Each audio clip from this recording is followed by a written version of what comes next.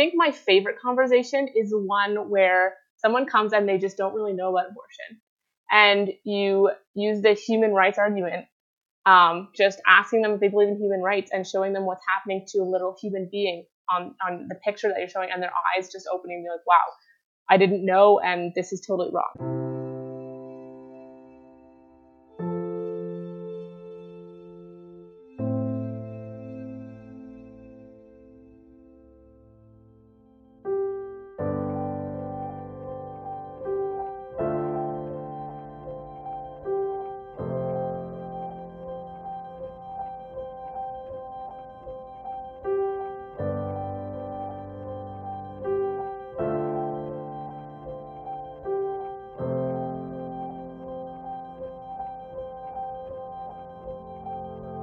Hello, everyone, and welcome back to Humans of the Pro-Life Movement, a series and an initiative of the Pro-Life Guys podcast. On this series, one of the things we want to do is highlight some of the great work that pro-life activists are doing all over the place, defending and protecting preborn children. We often hear stories in the news about pro-abortion activism, about the pro-abortion movement and their successes, and we rarely hear our own stories of pro-life successes, of the activists on the streets, hear of the unsung heroes who are defending the marginalized and vulnerable preborn children. And so what we want to do on Humans of the Pro-Life Movement is have conversations with some of those people who are on the streets. Some of them are working full-time, some part-time, some as on a volunteer basis, but doing what they can to bring the reality of abortion to the people of their hometowns, their cities, and their nation. My name is Pieter. I'm the host of the show today, and I am joined by a friend of mine. We have worked together in the past through a number of projects with the Canadian Centre for Bioethical Reform. Her name is Ellie Bartsch out of London, Ontario. Ellie, thank you so much for taking the time to join us. Yeah, my pleasure. Can we start by sharing a little bit about who you are? What makes Ellie Vogel Ellie Vogel? Yeah, Ellie Bartsch now. That's right. You just got married. My bad. I apologize for that. That's okay. It's not officially changed yet, so they're technically both correct. So I guess that's one thing. I got married this fall, which was obviously a big change in my life. Moved permanently to London. I'm originally from a really big family. Now just me and my husband here in London, and we're expecting our first baby due in June. So that's really exciting. I'm doing studies at Western. So I graduated my bachelor's for piano performance last year, and now I'm in my first year master's. So I'll have one more year of that, and then I'll be finished my master's. And my husband is working right now. He'll be going back to school next year. And that's basically, what we're up to right now. Yeah, that's exciting. Congratulations on the little baby. Do you know, or are you sharing whether he's a boy or she's a girl, or have you not figured it out yet? We just recently found out, like last week. We haven't shared yet. We may, but not yet. And it's Humans of the Pro-Life Movement won't be the first time you're sharing it. I'm going to take it. That is totally okay. Sorry, guys. No, that's totally okay. So, Ellie, you've been in the pro-life movement for quite some time now. Could you share with us, why did you think it was important for you to join the pro-life movement, for you to be active fighting abortion? Yeah, that's actually probably a very easy question. I've always been very passionately pro-life. Since I was really little, our family has always been involved in like the life chain that happens every year with the churches, and I would always try to go to the March for Life every year if I possibly could, even though it was like a long trip and everything, because I knew that babies were dying. And every time I did something like that, I would be so upset that there was nothing I could do about it, because abortion was something that was happening, and I didn't know how to change that. So I would always, whether or not I had like a big event happening around the March for Life or anything, I was like, that's the one thing I got to do, because I got to go, because, it's something I can do for the babies. So then when I went to university, I got connected with the Pro-Life Club in my second year.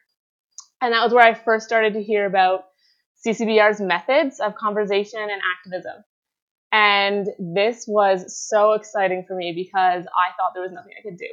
And I was hearing from our president all of these amazing ways that I could just easily talk to people about abortion. And I was like, what? This is so cool. Like, why have I not known about this before? So, yeah, they're like, if you want to get involved, if you want to do this, please come out. Like, you don't have to have experience. You just can come and shadow us, listen to us. So my first time doing activism was like later that week because I was like, okay, I'm coming. And I was just listening to conversations and I was like, wow, this is actually so simple. And this is something that I can do. And I just got so excited. And after that, I rarely missed an opportunity to do it because I just was so excited that there was something that I personally could do about the babies that were dying, and it was working. So Yeah, that's amazing. And that's one of the things we hear often is that people want to get involved and then they're so excited that they find an apologetic method. They find some strategy that actually works, right? It's not that you're going on the streets time and again and not being able to change anyone's mind, but you're actually seeing real change, which is really, really cool.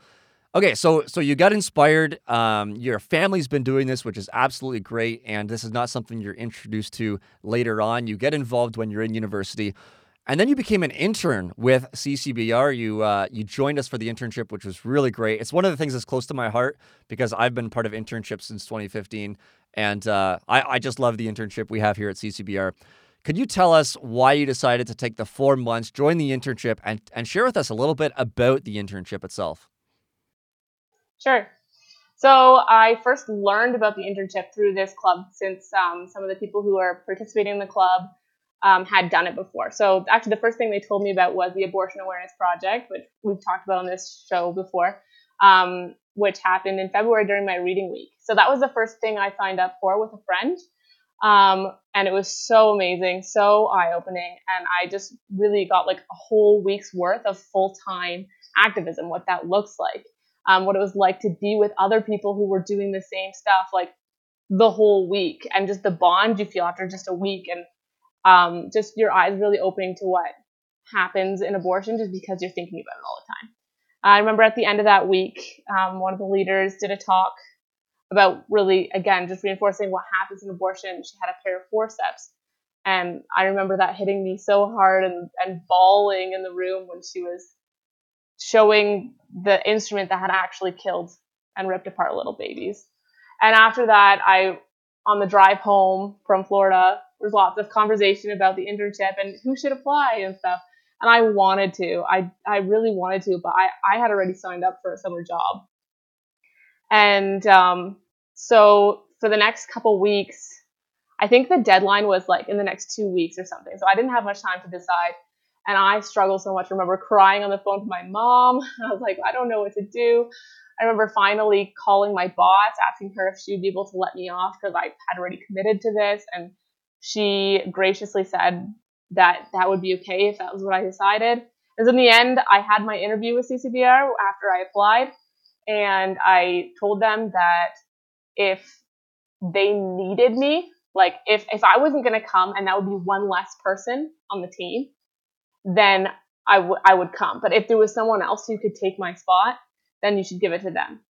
And it ended up being that there, if I wasn't there, then that would be one less person. I was like, well, that meant that's many less babies who are going to be saved this summer through the activism that I could do. So that's in the end how I decided to go.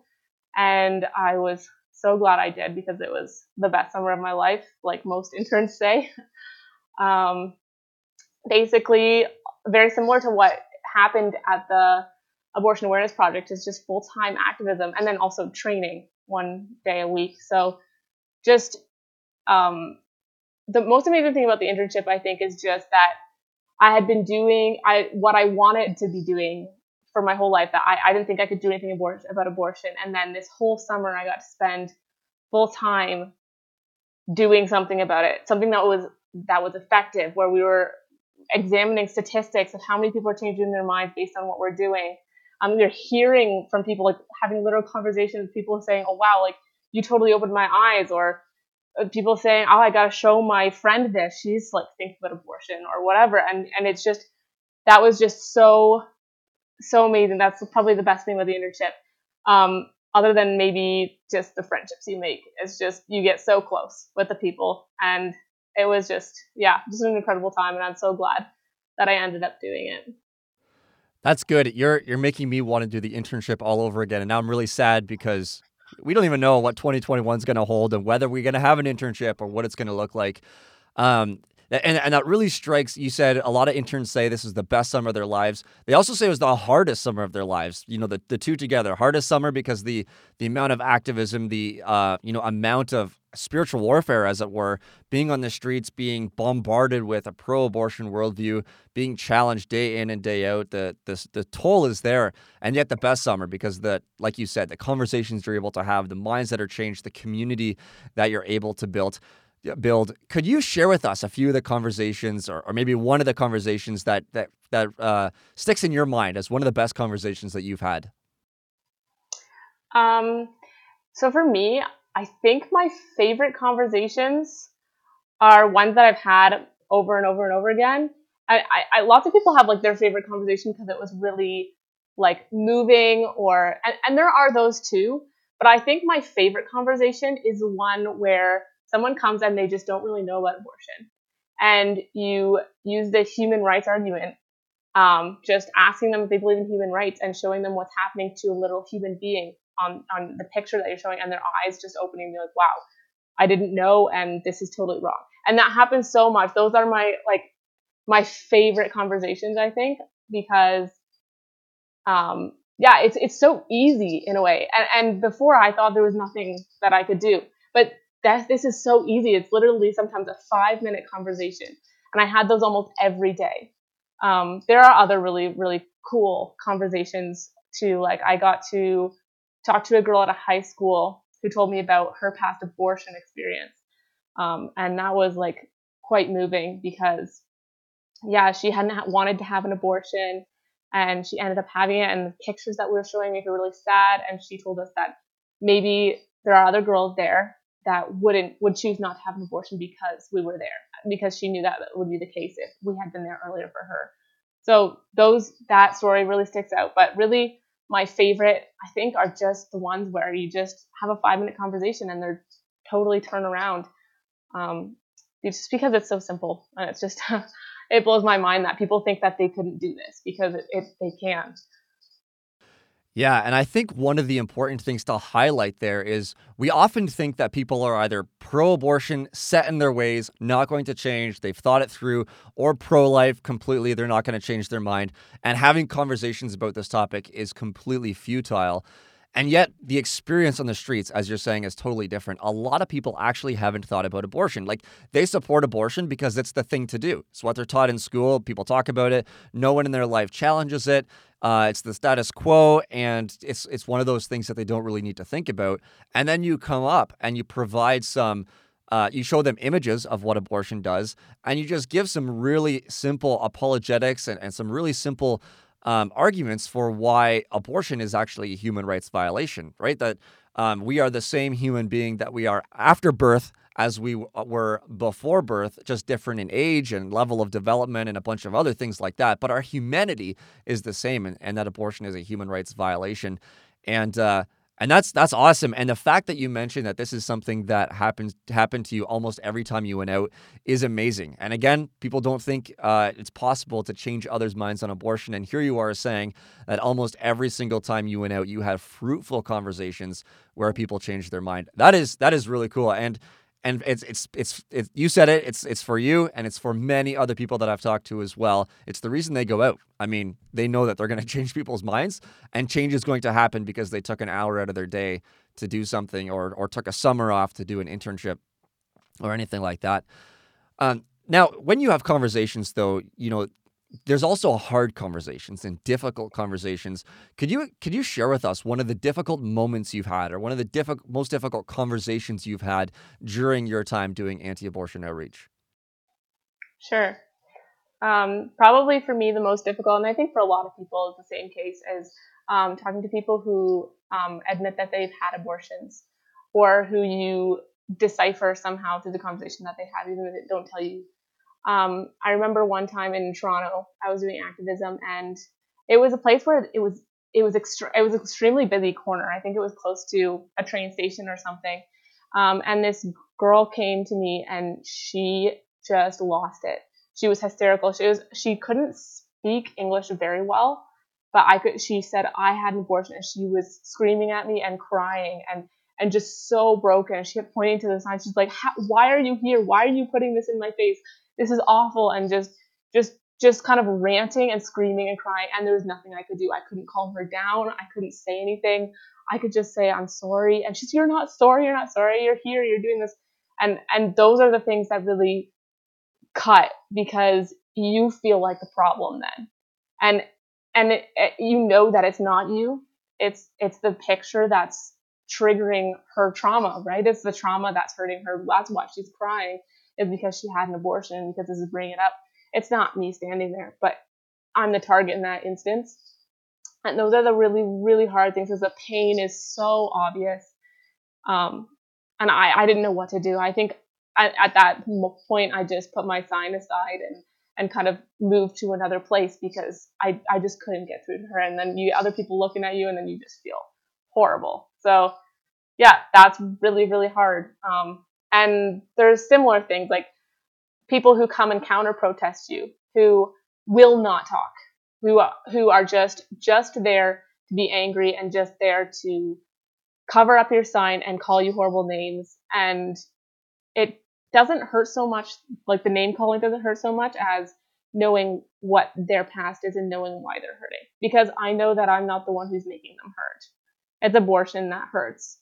And knowing that and not being able to get through to the person and help them in the way that you want to is really, really difficult. So yeah, those are the hardest conversations, I think, where I can't get through to the person.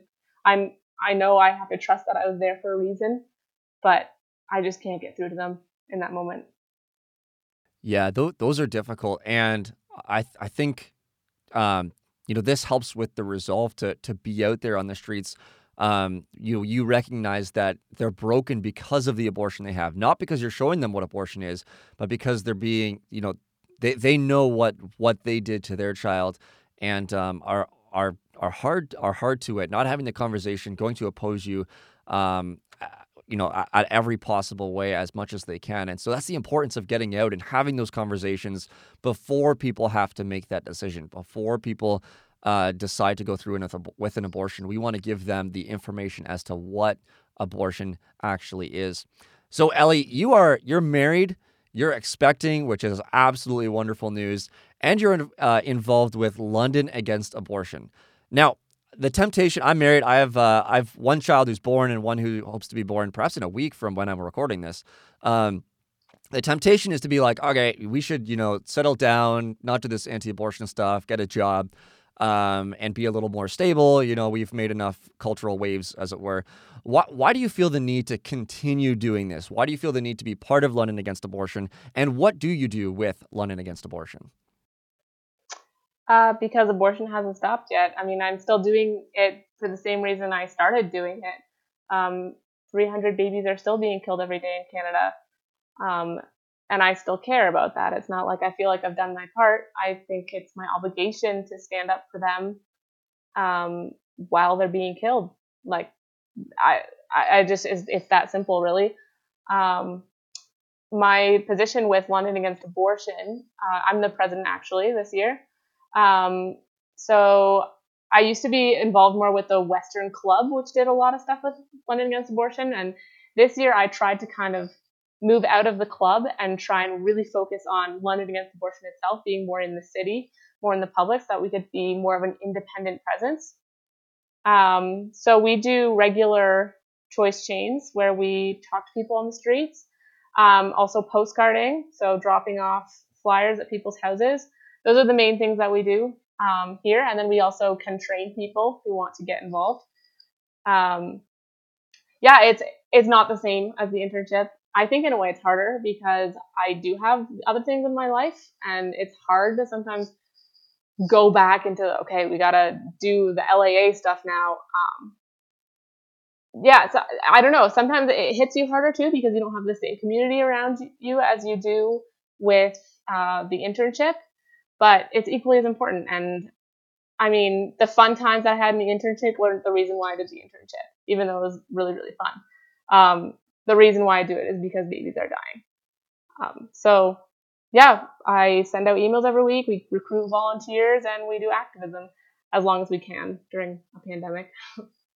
Yeah, as much as you can with the restrictions that we keep getting and trying to navigate our way through them. Ellie, thank you so much for the work that you're doing. Thank you for being part of the internships. Thank you for standing up for the vulnerable preborn children. I hope we get to work together officially with CCBR on another project at some point in the future, whether it be an internship or something else that we do. And thank you so much for taking the time to join us on Humans of the Pro-Life Movement.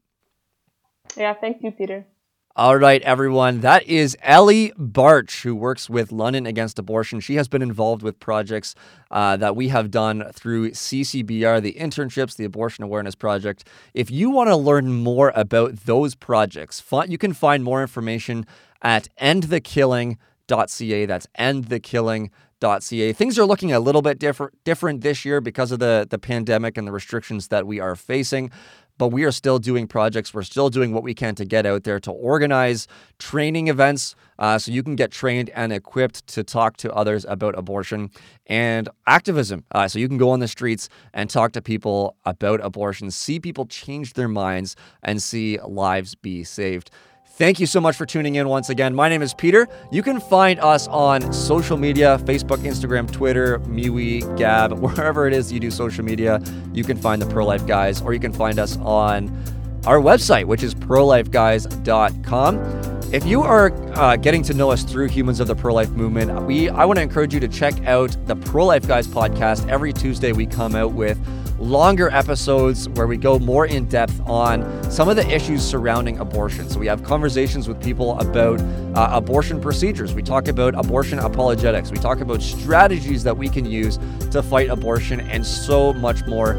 And we're doing that because we want to equip you to be a better pro-life advocate, to have winsome and effective and mind-changing conversations. So go check out the Pro-Life Guys podcast. Thank you so much for tuning in to the Humans of the Pro-Life Movement. Like I said, my name is Peter, the host of the show. God bless you all, and I hope you tune in again next week.